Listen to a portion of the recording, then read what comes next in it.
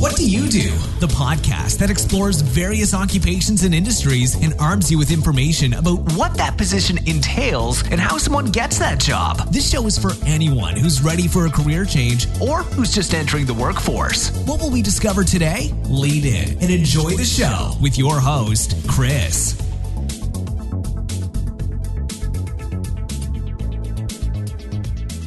Welcome to episode 10 of What Do You Do, the Career Podcast. In this episode, we talk to Marcin, who is a viola player for the Calgary Philharmonic Orchestra. I played the viola back when I was in elementary school, and it's kind of cool running into a fellow viola player. In fact, I thought he played violin at the first, so ignore that awkward call out when I called the wrong instrument out. We don't get much love as viola players. I personally love the instrument, and it was a really good interview. We learned a lot, and I think you will too. Now, one thing I'd like to mention is you can still find us on iTunes, Stitcher, Google Play Podcast, TuneIn. We have a Facebook, facebook.com/whatdoyoudo, and a website, whatdoyoudopodcast.com. Feel free to reach out to me at chris@whatdoyoudopodcast.com. Love to hear from you. Love to hear some feedback. If you know anybody that wants to be on the show, please send them our way. We'd love to talk to them. As always, go ahead and start and make it happen. Now, on to the interview. All right, Marcin, how you doing tonight? Great. How are you? Oh, pretty good. So I'm here with Marcin. He is a violinist for an orchestra.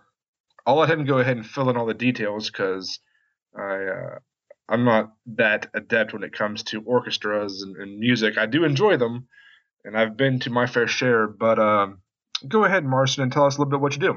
Well, I'm actually a violist, which is it's like a violin, but it's a little bit bigger.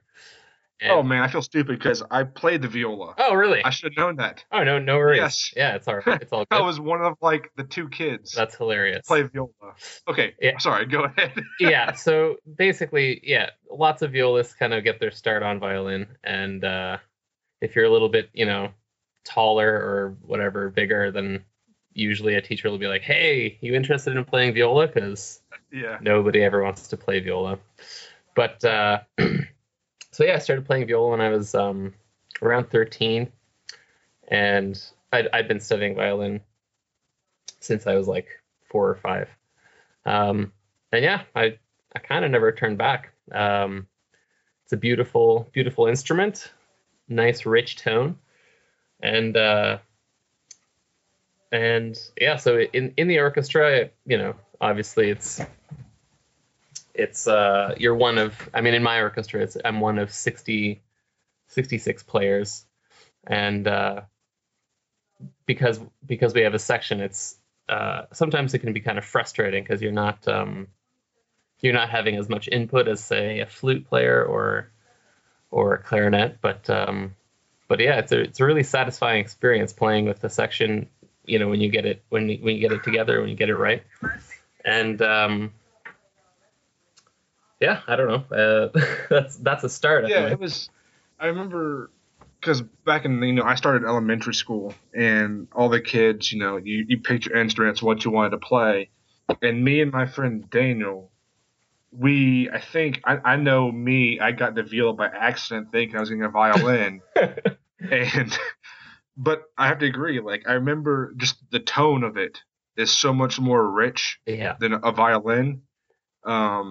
To me, it sounded like, if a violin and a cello kind of had a love child, it was the viola. Yeah. And it definitely just always, maybe I'm a little bit biased because, man, I feel stupid for saying violin.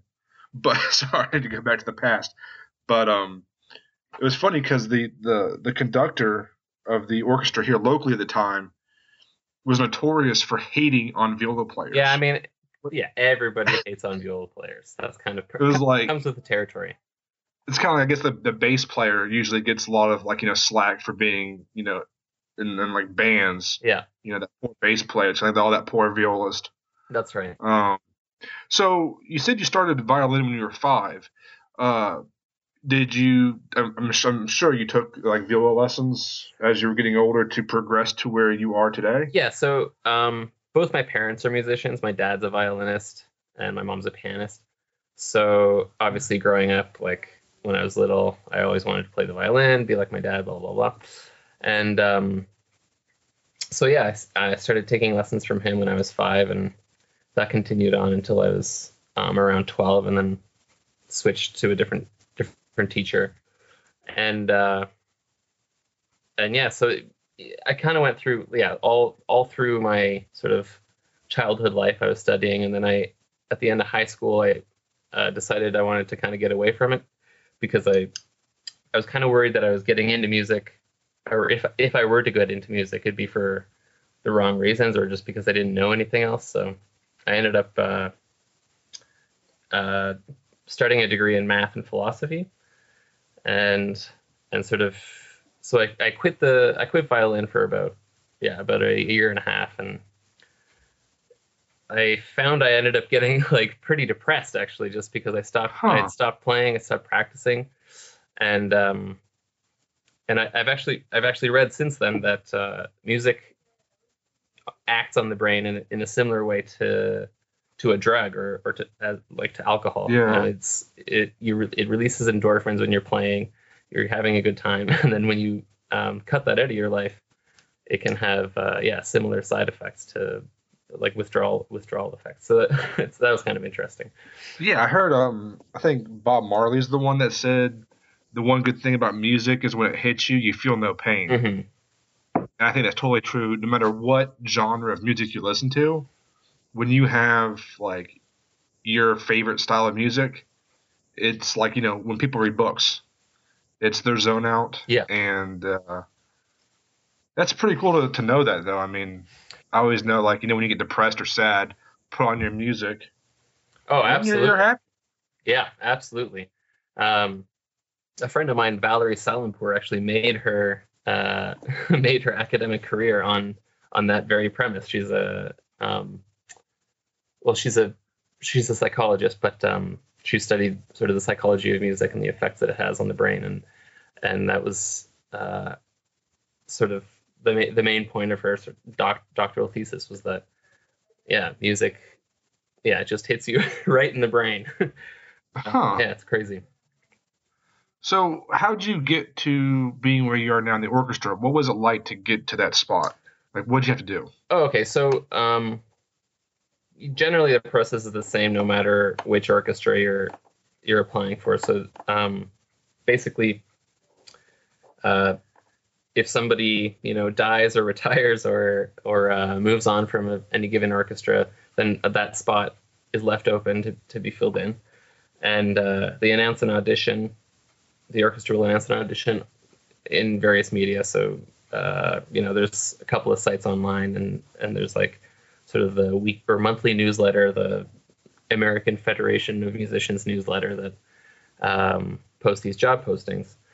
And anybody can apply, actually. Like, they usually you just send in your resume, and like I don't think they even look at it. Like, you can, if you want to show up to a viola audition in Calgary, then all you have to do is send a resume.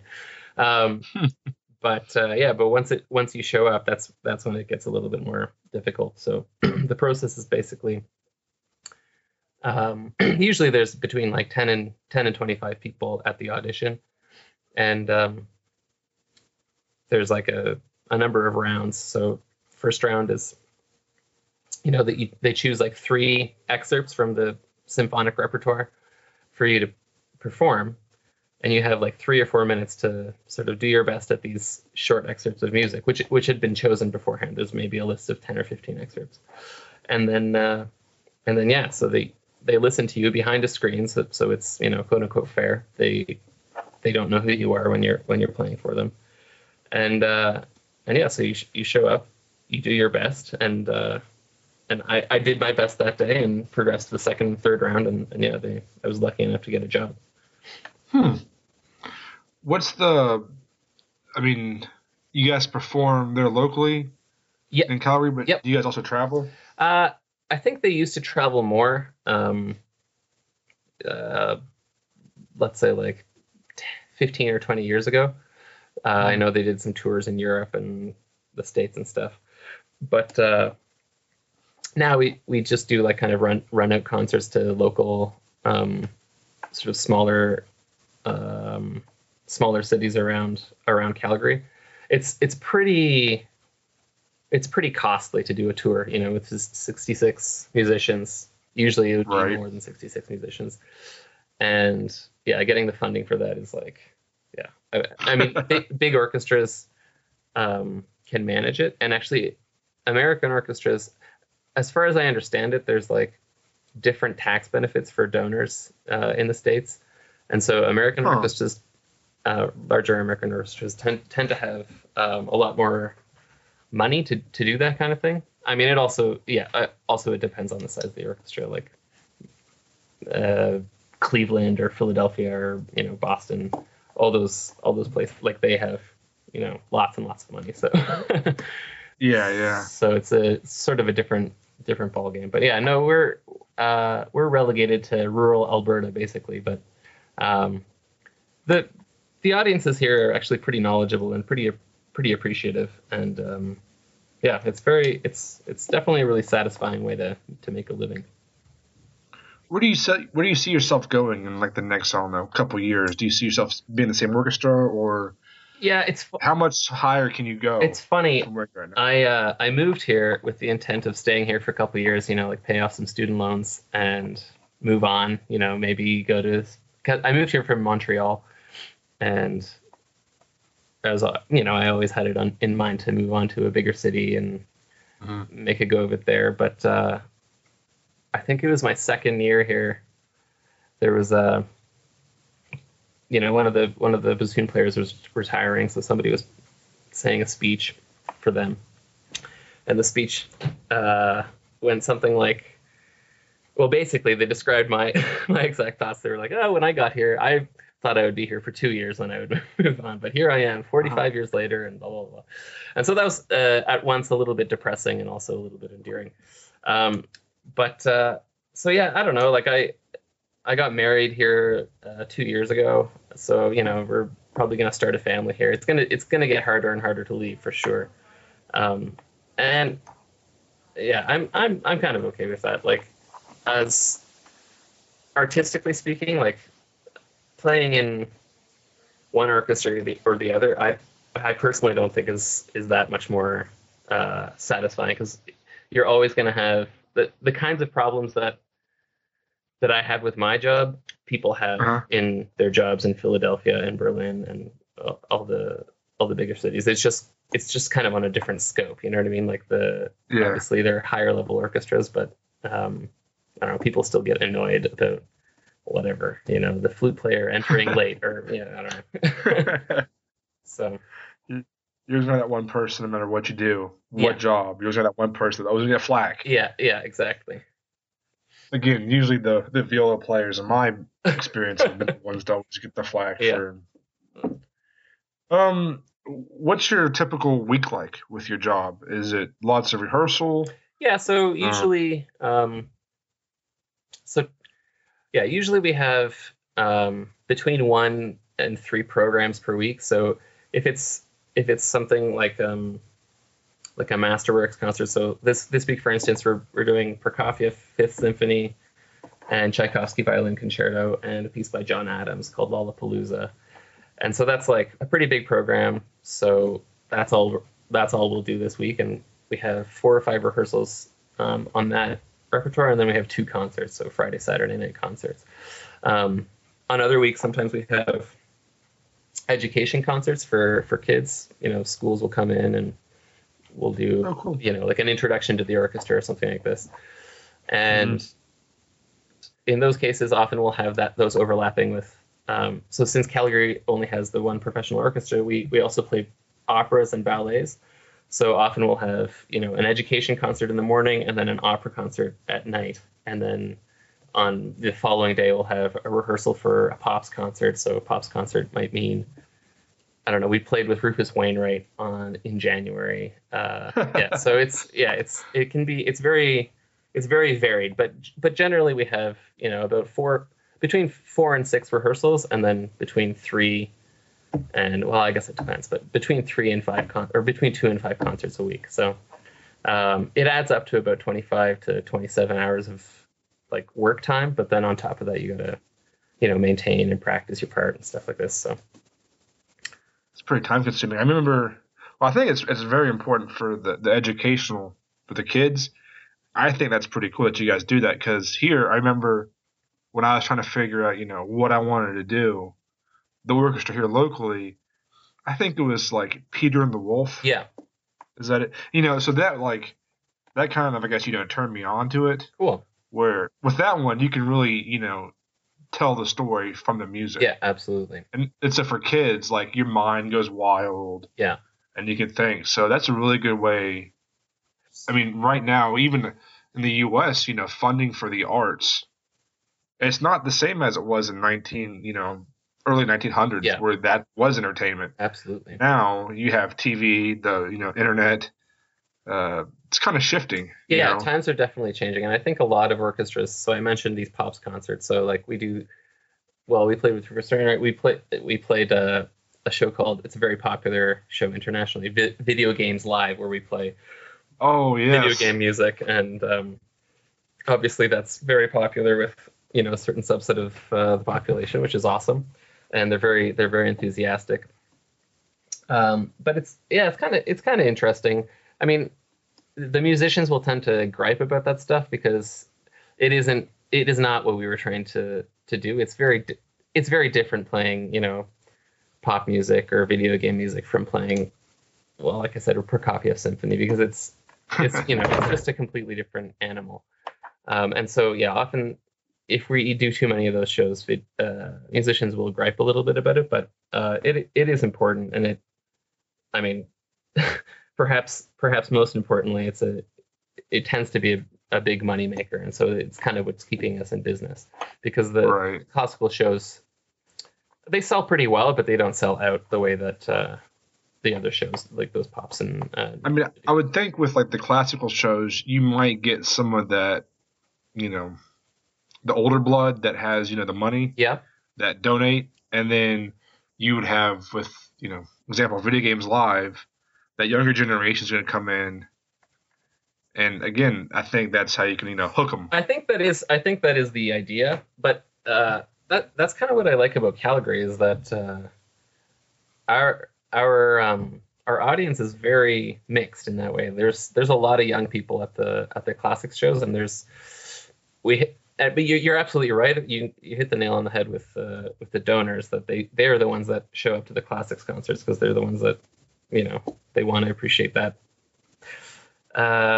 medium as an art form, and so that they're willing to put the money down to keep it alive. Yeah. But there's actually a lot of young donors in Calgary as well. Like I don't know how much you know about Calgary, but it's an oil town, and obviously now it's hit with sort of hard economic times with oil prices as they are. But there's a lot of young wealth in this city, and so they've been an integral part also of keeping the orchestra alive here. So it's pretty cool. Yeah, I'm from West Virginia, so coal was our, that's the blood of West Virginia. Yeah. And now it's starting to, taper off. And yeah. It's not so good, but anyways. Yeah. You said you were just married recently. How are they with your busy schedule? Yeah, it can get a little bit annoying. My wife's a school teacher, and so yeah, I'm away nights. Like Friday, Saturday nights are my work nights. So it does get a little bit annoying that we don't have that time together. But I don't know. She really enjoys coming to the concerts as well, so it kind of works out. And the orchestra season stops in June and starts up again in September. So we both have summers off, which is kind of nice. Oh wow! Yeah. So that's worked out quite well. Yeah, that is pretty. Yeah, that's nice. For someone that is looking to get into the music field, I know it's kind of hard to go from playing in your school band to orchestra to, I guess, even above that, how would you, what if you could give someone 3 pieces of advice what would that be? Well, it's hard to boil down to just three simple things, but I guess the first thing is obviously to decide what you want and kind of stick to it. You got to, I mean, I'm sure you've heard of this whole 10,000 hours thing, where in order to achieve mastery of any one thing, you have to spend 10,000 hours doing it. And so if you do want to pursue music as a career, you do have to put in the time, right, to make it sort of like a second nature. But perhaps more importantly than that, the practice time that you do put in needs to be very, very mindful. And this is something that I'm even now realizing, just how much time I had wasted in the practice room as a teenager, and even throughout my university career, because I would just kind of space, and I had a lot of notes to learn, so I would just kind of, keep plugging away, but I wasn't actually present. I wasn't actually thinking about what I was doing. And essentially what that ends up doing is training mistakes, or training, the wrong things to be doing. You're training sounding bad rather than training sounding good. And so, so I would say that putting in the requisite amount of time, and then putting in the requisite quality of time with your instrument.